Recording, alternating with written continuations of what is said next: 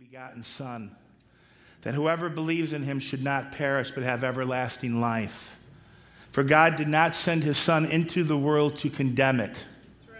He didn't send his Son into the world to condemn the world, but that the world, through Jesus Christ, his Son, might be saved. The message that we have as believers in Jesus is a message of hope and restoration. It's not a message of condemnation and punishment. It's a message of hope and love and restoration. The goodness of God leads you to repentance. Romans 2, verse 4. Or is that a 9? Can't see it. Romans 2, 4. Think about where you were before you came to Jesus Christ and bowed your knee and said, Jesus, I need you to come into my life. It was the goodness of God. And the goodness of God is his beauty and his goodness. And it leads us to change the way we think about God. Changing the way we think about God is repentance.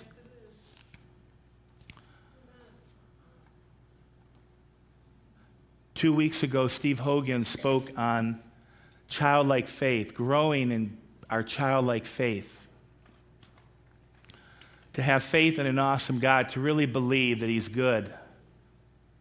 And one of my favorite takeaways, one of the favorite lines that impacted me from Steve's message, the whole thing was really good. But he said, you have to feast on God's goodness. Feast on God's goodness. And since he said that, I've been taking time. You know, you have to take time to practice the Word of God in your life. And I've been practicing feasting on his goodness. So I know what picture comes to your mind, but it's nothing like a good old American feast of access and overabundance food and Alka-Seltzer commercials and Thanksgiving Day and everybody's eating and there's more food than you can imagine. I don't know how in our Italian family, 5 hours later, we all sat down to eat again. I don't know how we did that.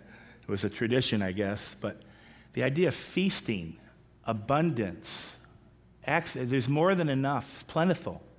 Feasting on God's goodness. Last week, Grace Cummings spoke on God's nature. That God himself is our exceedingly great reward. I hope you meditated on that this week. God himself is our exceedingly great reward. Our mission is to know God and to make him known. To know God and to properly represent him on the earth. He is the Lord my God. He is the Lord our God. And he saves and he heals and he delivers and he protects and he loves and he provides and he honors. Because that is who he is. That's what he does. That's who he is. And as I was preparing for this week, I realized the onslaught of just going through a Hurricane Sandy or any other natural disaster, but it's not just natural disasters. I was very aware of the vicious attack or assault that's literally targeted against Jehovah God, Yahweh God, the Lord our God, Jesus Christ, the Son of God, the Holy Spirit, God the Father, God the Son, God the Holy Spirit. The attack is directly aimed at him, you know, to discredit him, to dishonor him, to make him who he really is not. And it comes through every form of media, every ugly accusation. I was watching a movie, and in an airplane crash, you know, they can call it an act of God. Well, an airplane crash isn't the act of the God that I love and serve and know. So it's a horrible description of any disaster. An act of God in a storm that somebody would say Jehovah God brought that storm to kill people. If that's how you believe, I'm telling you right now, you're believing in error. You are in error of God. And I'm going to do a good job today of showing you his excellencies and his faithfulness and his goodness. Because our job is to show forth and declare with shouts and with praise his valor and his excellence and his virtue and his praises, because he called us out of darkness into his marvelous light. He called us out of darkness into his marvelous light, and he is good. I had a wild experience. I was sharing this with my daughter this week, and I almost couldn't contain it, but I knew the Lord wanted me to share it because I got to work it out. So I'm going to call it a vision or a dream. All I know is this: I was taken into heaven. And I was taken into heaven, and I was definitely flooded with God's presence. All I know is that I did not see God, but I was overwhelmed by his goodness and his presence.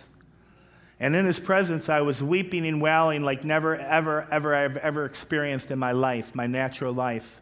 I was in a fetal position, and I was filled with sorrow. And I said, Lord, what is this sorrow that I'm experiencing? And maybe you've had a similar experience. It could be the Lord touching you. But he definitely spoke to my heart and my spirit at that moment. And he said, I have been so poorly represented on the earth. And I want you to represent me properly. So it was this idea that from that moment on, I would always properly represent him. And I would study the word to show myself approved, because his word clearly shows who he is. And if you're ever confused about who God the Father is or who the Holy Spirit is, Jesus, the Son of God, Jesus is really the most simple one that we all identify with. And in Hebrews 1, it says that Jesus Christ himself is the exact representation, the perfect exact representation of God the Father. If you like words, it's like somebody would take something and carve it, or like imprint it like a $100 metal plate. It was engraved perfectly. There would not be a flaw on it. It was exact. It was an exact copy of it. There was not, you understand that? It was perfect. So Jesus is the perfect representation of the Father. And all we have to do is look at Jesus. And what's really sad is when you get the bombardment of media and you get all this bombardment against the attack of God, it's really hard when believers who believe in Jesus are those who are confused about the very nature of Jesus. So what do you believe about Jesus, and what do you believe about God? Because what you believe about God affects how you think, and how you think affects how you live. You could turn them around. You could say, well, the way I think or the way I believe affects. Another way I like saying it was what you believe about God to be true affects the way you think and live. So what do you believe about God? This week in Christian Homes, I had somebody say to me that that Hurricane Sandy was a good attack by God punishing New York State for the gay marriage situation. And see, I want to tell you, this is very real. It's stuff that we will deal with. And all I said was that God is good and God would never do that. And then it's really funny because then that person thinks I'm wimping out on the nature of God because God is a judge and he's angry and he's righteous. And I said, well, then you forget that God sent his son and it's been dealt with at the cross. And Jesus took everything upon himself, all the punishment that we actually did deserve. Jesus stepped in and took it. So now he's not angry no more. That's right. In Jesus Christ, the new covenant, there is no more of this intense anger. Yes. So what do you believe to be true about God, and how do you see the Father? Because how you see the Father will definitely affect your life. There's an amazing story in Gospel of John chapter 7. And just for time's sake, to be honest with you, I can't read the whole story. But sometimes, you know how you read the Bible and you read something it never illuminated, it never came to life like it did this week in chapter 7 of the Gospel of John. But it's an amazing story. Jesus just gets done healing on the Sabbath. And the scripture says, every translation, I like the New King James, but I like going to the King James. It says, his brothers said to him, why don't you come to Galilee or Judah? And he said, it's not my time, I'm not going. You go. And it was the Feast of the Tabernacles. I don't want to get into the whole story, but I want you to see something that fascinated me. Jesus said the time had not yet come for him to go. And they were saying, well, do what you do in public, because if you want to be known, you got to do it in public. It was part of their advertising campaign. You don't do it in secret, do it in public. And then we'll get you known, and we'll start writing books and selling CDs, and we'll get you famous. And he said, no, I can't do that. You guys can go do that and read it. It's really fascinating. But then here's what he does. He goes anyway. And he says he went in secret. Now, the truth is, how does Jesus go in secret? Well, we know on the road to Damascus that he concealed himself. He was talking to two people, and they didn't know it was Jesus. So the cool thing about Jesus, he can do whatever he wants to do. Obviously, he concealed himself. He went in secret. And when he was there with the people, he was among the people. And think about that. He was kind of, what's the word on the street? What's happening? What's the buzz around town? What's happening at the water cooler today? What are they saying? And John 7, verse 12 says, and there was much complaining among the people concerning him. I think the same thing's happening today. And there was much complaining among the people concerning him, concerning Jesus. Some said, he is good. Some said, no, on the contrary, he deceives the people. Same arguments happening today. He's good, he's a deceiver. He's good, he's a good man, he's good, he's doing good things, or no, he deceives the people. And verse 43 of chapter 7, Gospel of John, it says, thus the people were divided because of Jesus. That's when I saw the tug-of-war in the spirit. Just as a sign, just as something you can take away, that there is a war that's battling, a war that's raging. The battlefield is your mind and how you believe and what you think about Jesus Christ. So we're just going to go over some fun stuff about how good God is. Because, the Bible says that God can never lie.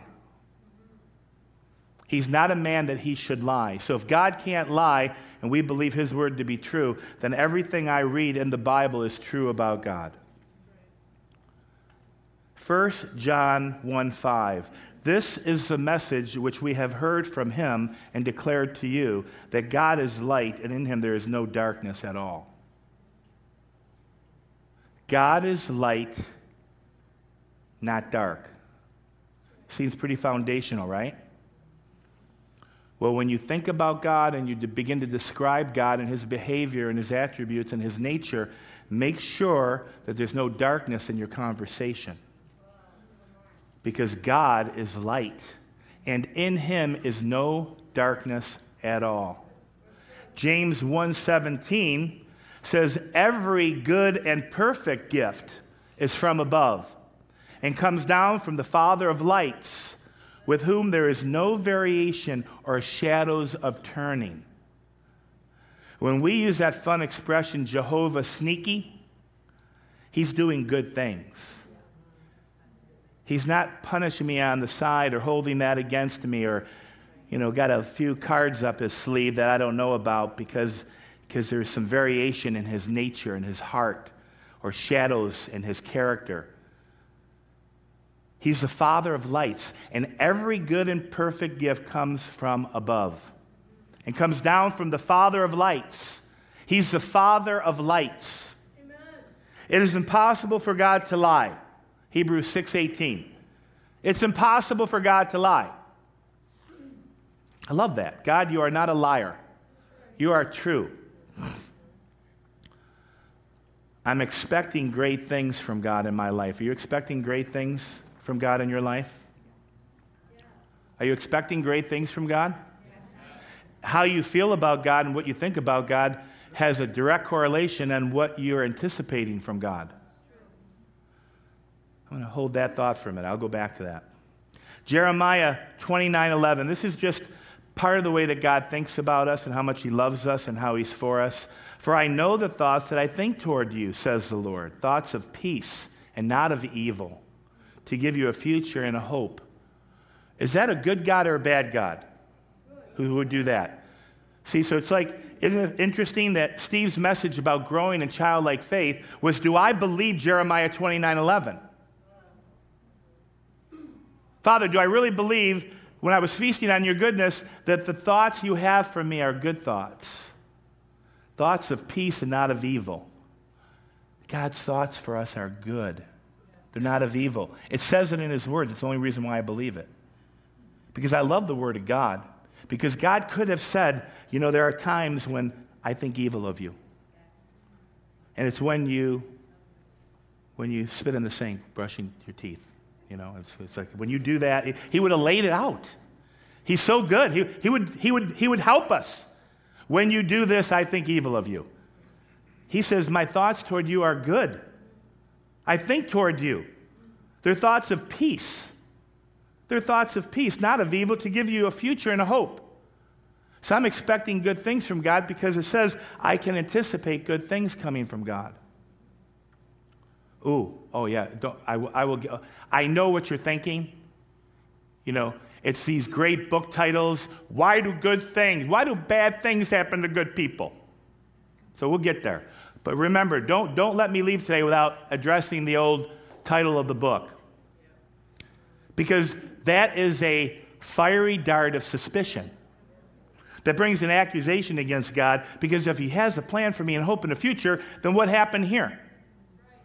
What happened here? I faced failure, my business failed, I had disappointment, I lost one of my kids to cancer. We'll deal with that. But I'm telling you, God's thoughts towards you are good because his word says so.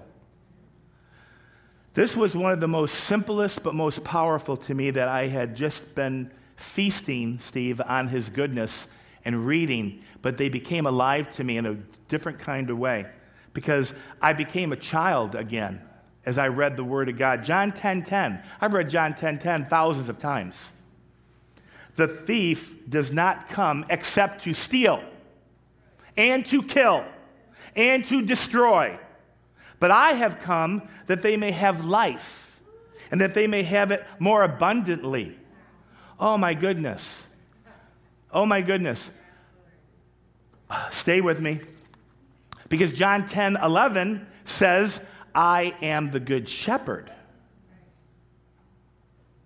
I am the good shepherd.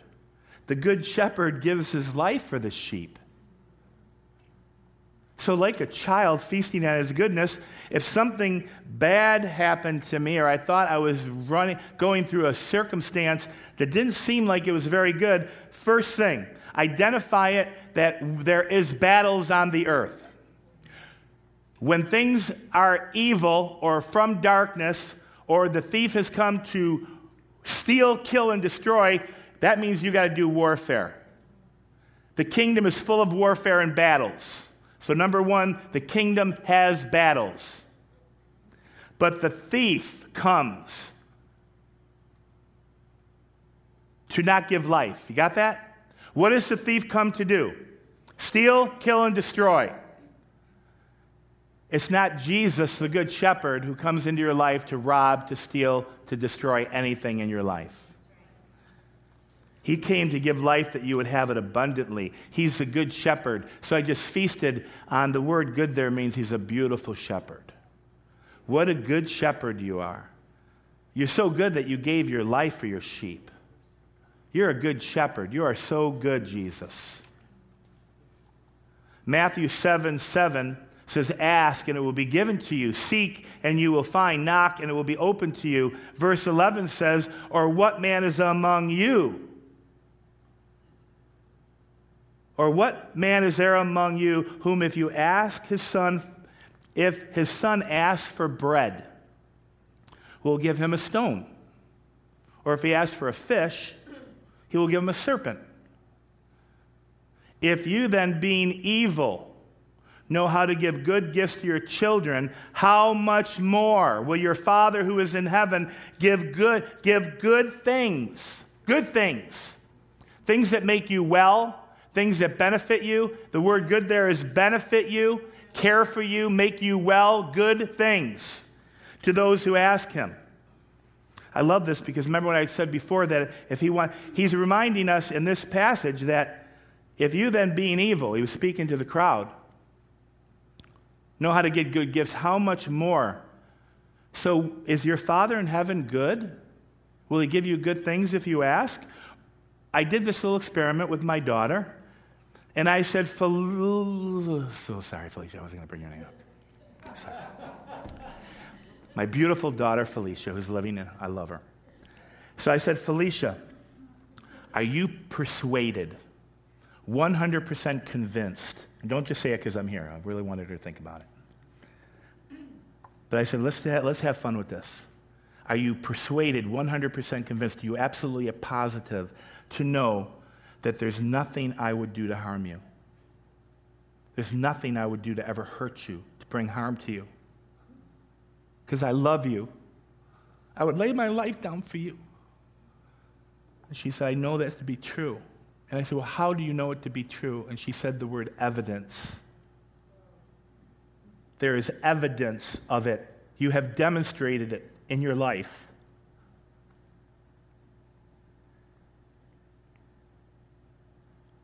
God has demonstrated his great love for us.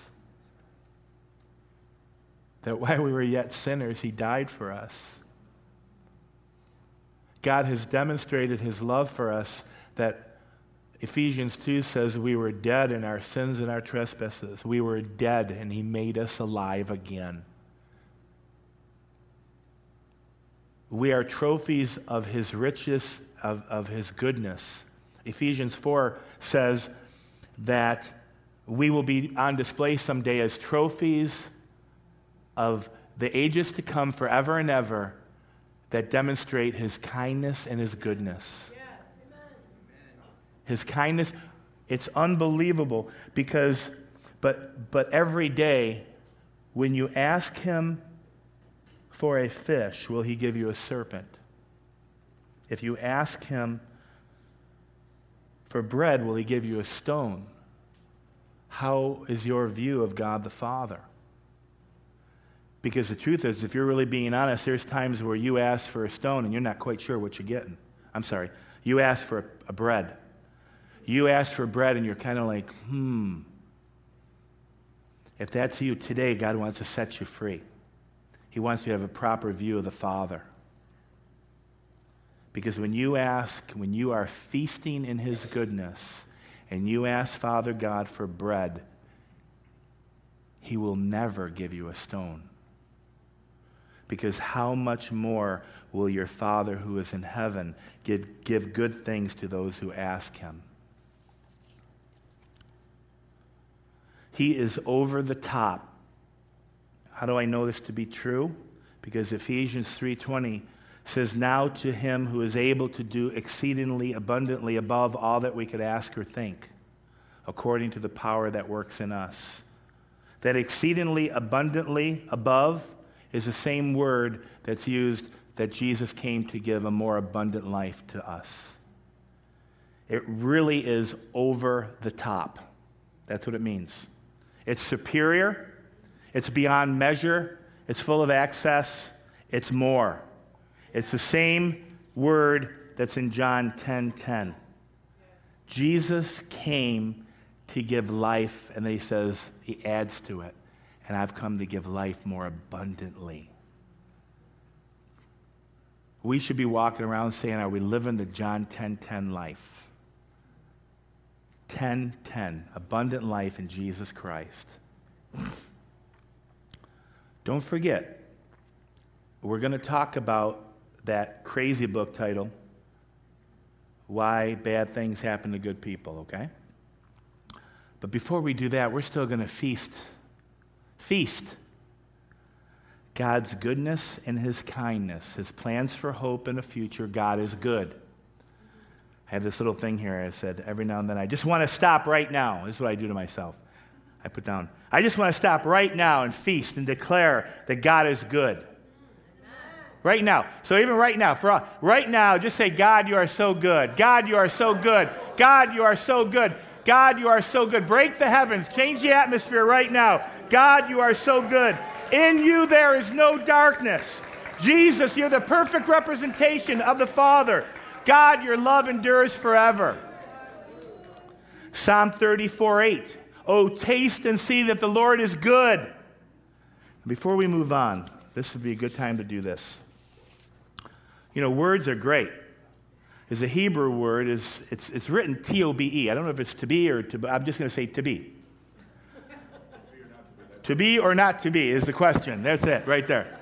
That's how it's spelled. It's a Hebrew word, but it's the word every time I read that the Lord is good.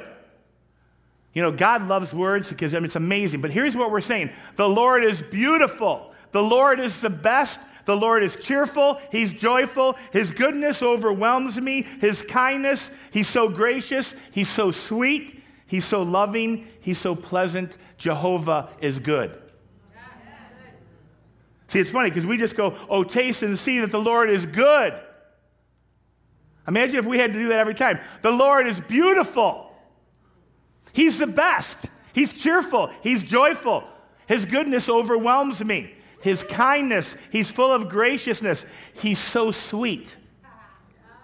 Think of all the scriptures that talk about how he tastes and he's sweet like honey. And he's so loving, he's so pleasant.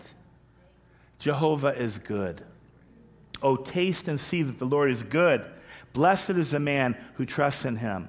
Psalm 100, verse 5. For the Lord is good, his mercy is everlasting, and his truth endures to all generations.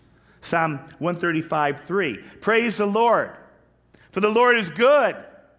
Sing praises to his name, for it is pleasant.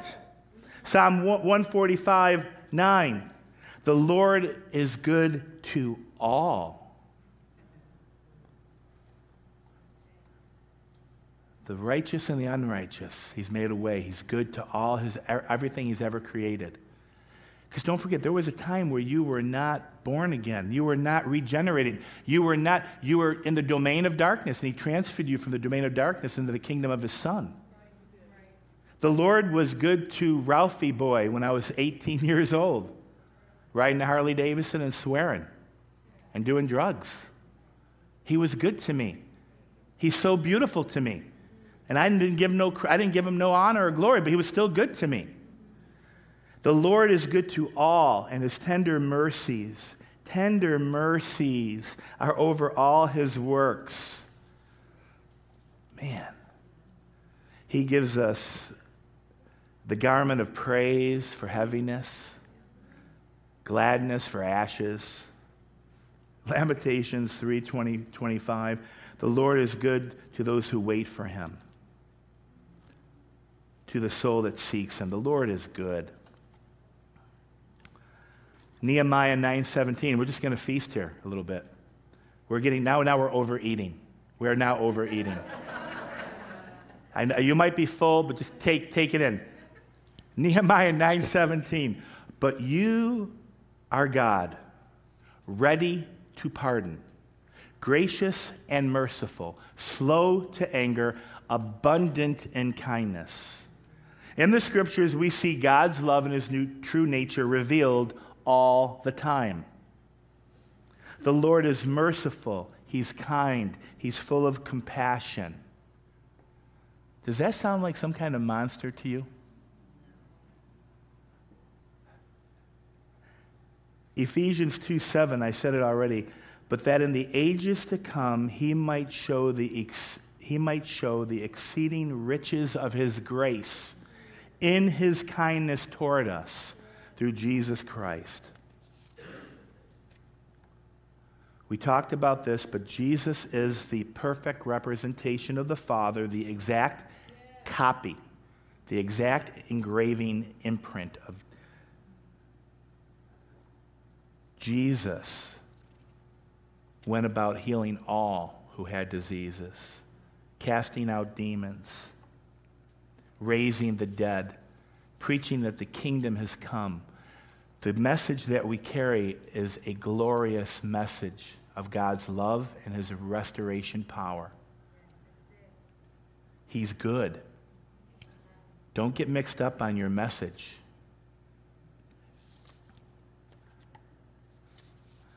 I want to talk about something because I want you to know that I spent a lot of time this week studying it. And I want to be sensitive. I'm going to have Mary come up and play in a minute. There's an idea here about waiting upon the Lord. And we love the scripture in Isaiah 40, verse 31, but they that wait upon the Lord, who patiently look to the Lord, waiting, expecting, relying upon Him, trusting God, feasting on His goodness, putting our complete trust in God, our hope in God, expecting good things from God like a child would expect from their daddy. And immediately, and I knew it wasn't an arrow, it was a reality that the Lord said, I want you to talk about this misunderstanding about suffering. So I won't have a lot of time to talk about it, but if I was you, I'd sit there and say, well, my life experience is not matching up to God is always good. Is that an honest question? Honest feedback? Well, here's where we make our mistake. And I'm just going to highlight a few, but my most favorite chapter that I have heard people quote is in 2 Corinthians chapter 1. So on your, you be a studier of God's word, but I'm going to, don't take my word for it, but I'm going to tell you I can take my word for it because I studied it myself.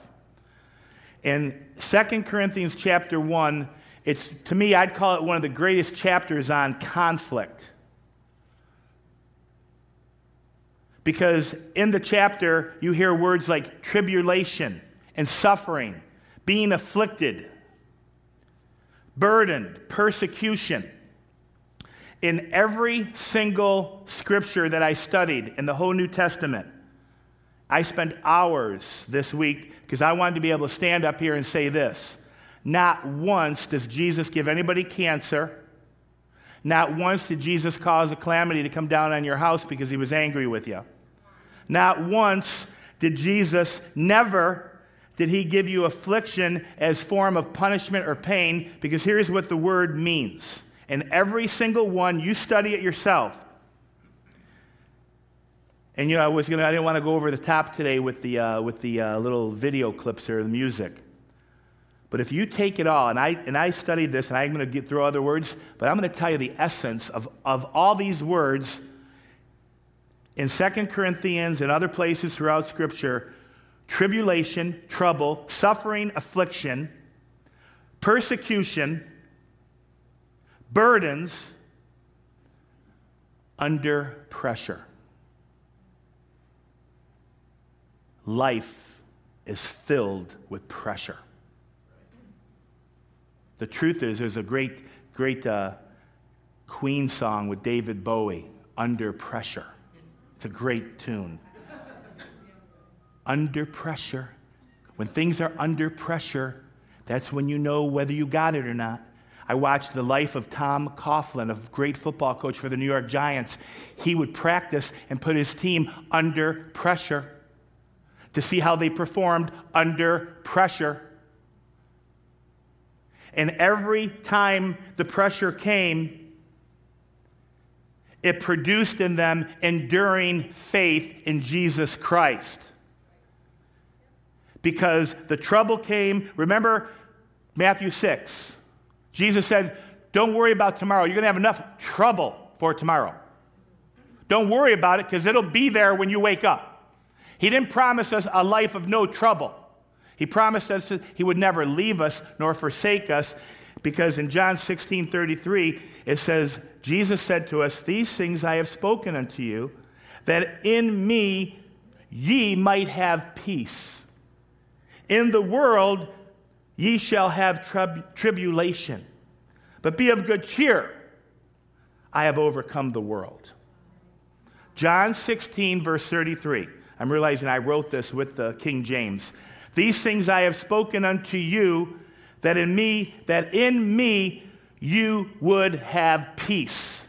Where is our peace found? In Jesus Christ. In the world, he's saying, you will have tribulation. That word there is you will be under pressure. The world is full of pressure, responsibility, commitments, tribulation. In that word, pressure, burden, trouble. Never sickness and disease and affliction caused to you by God. Never, not one time. Affliction. The word affliction, we think, somebody got this big rash on my butt or something. I got a disease on my leg. Affliction means undergo hardship. Undergo hardship. Trouble, suffer persecution, pressure, anguish, tribulation. Jesus said in Matthew 24:9, he said that for his name's sake, you will be afflicted. For his name's sake, you will be afflicted. How many here who believe in Jesus Christ had somebody in their past mock them or a relationship that they would no longer have with you simply because you became a believer in Jesus Christ? Okay? You suffered persecution. You were under pressure and you didn't buckle. You didn't compromise. Jesus said that for my name's sake, you will be afflicted. That's exactly what he meant. You'll be under pressure. You'll come under affliction. You'll be burdened. You'll carry weight. You'll be under pressure. He actually said in Matthew 24:9 also that they will deliver you up. You remember this part? They will betray you, put you in prison, kill you, destroy you. You shall be hated. Why? For his name's sake. So be clear that where the tribulation, where the pressure, where the trouble, the anguish, and the affliction came was because you chose to say, I believe in Jesus Christ. And how many martyrs have been murdered, beaten, betrayed, put in prison, killed, and even yourself you can identify. You might say, well, nobody has killed me yet, but I've been betrayed. I've been hated. I've been hated because I was a Christian. I worked 17 years in a place where they hated me because I was singing about Jesus in my truck every single day. Jesus is good news. And they hated me. Some of them hated me. Not all of them, but there was a great level of hatred or persecution or affliction that I had to go through. But that was all part of the deal. Sickness and cancer, and God gave me this and God gave me that. No, that's not what it was. Paul said, because I preach Jesus in the cross, I suffer persecution. You know, all the godly in Christ Jesus will suffer persecution. Dig into that word a little bit. You know that scripture? It's a beautiful scripture. For some reason, I didn't write it down. That all that live godly in Christ Jesus shall suffer persecution. Follow after, press toward, give yourself to. Pressing into Jesus, you're going to suffer persecution.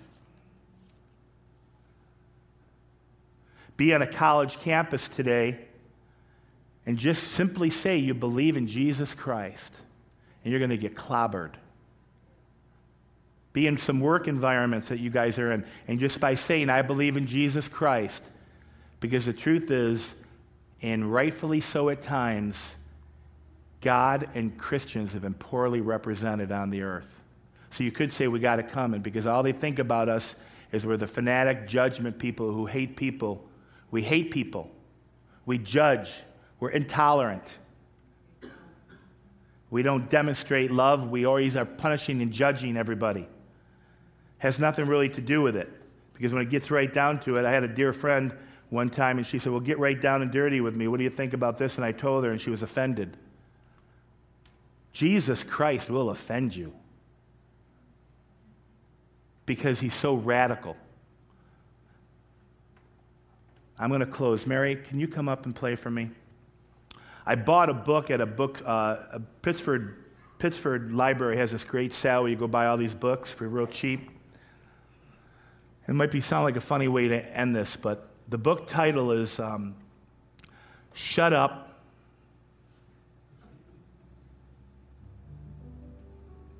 Blank. Shut up, stop whining, and get a life. That's the title of the book. I had to have it. Shut up, stop whining, and get a life. Pretty great book title. Now, you know how when you grab a book, it's a risk, but it was a 50-cent risk. The guy's got a lot of stuff in there. Everything that's good, guess where it comes from? The Bible. He's taking the Bible, turn it into positive ways of living life, He probably sold 1 million of them books. I think he's this radical guy, and I don't know. I never saw him before. I just saw the title and said, "Shut up, stop whining, and get a life." I said, "That's a pretty good book title. Every pastor should read it." But then I went to the part where he starts talking about God. And I stopped reading the book. Now, that was my personal choice, but why did I stop reading the book? Because it made me sick. I'm not judging the guy. What made me sick was the complete idea that every religion in the world and every book that's been ever written about God all have some part in the big picture of the universe. And I heard the Holy Spirit say to me, as hard as they try, they just don't get this intense, radical fact. Jesus is the way, the truth, and the life. No one comes to the Father except through Jesus. That's why you will experience affliction, persecution, pressure, and all that junk, is because you believe that to be true. How we conduct ourselves in the world and how we communicate the hope that's within us and how we communicate this message of God is love, and he's dealt with all that stuff, and he's really longing to have a relationship with you, and he's restoring that which was lost and stolen. We have a responsibility to properly represent God. So, Father, I pray that you, Holy Spirit, could do now, as we have feasted on your goodness, we declare, I thank you, God, that we can make declarations, and we can say one of the most powerful things we will ever declare as an individual, as a family, as a body of believers, that God, you are good, and that your mercy endures forever. Your steadfast love and your mercy is never ending. God, you are good. You are good, you are good, you are good. You are beautiful beyond description. You are a great God and you are beautiful. And we thank you for your goodness. And Father, I pray for us as we go out into the highways and byways, and we go out into the world, that we would show forth and proclaim your praises and how excellent and how wonderful and beautiful you are.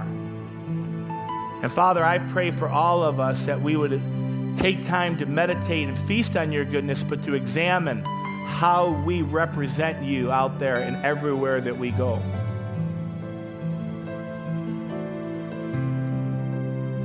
Father, you are good. You are love. You are faithful. You love people. You love them where they're at. Thank you that you demonstrated there's evidence of your love, of your kindness. God, let us be those people who show forth your goodness on this earth. And we just love you. And Holy Spirit, I pray for furthering revelation of how people see Papa, how they see God the Father. And this morning, I'm going to specifically ask the prayer teams to come up. And if you know that the Holy Spirit is talking to you and you have a bad image of God the Father, get some personal prayer this morning. Get a touch from the Holy Spirit. So, Father, we release your saints. We thank you for your goodness. We thank you, God, that you want to speak to people even right now. You want to speak to people. We thank you for Grace and the prophetic team. Father, you're going to release your thoughts toward us even right now.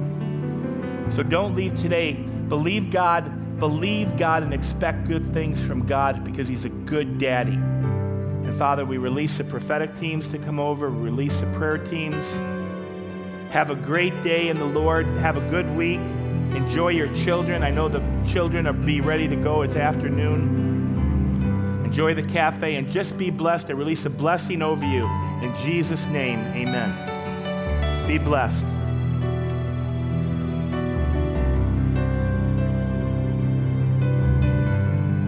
God is good. His love endures forever. God, you're so good. Your mercies never end.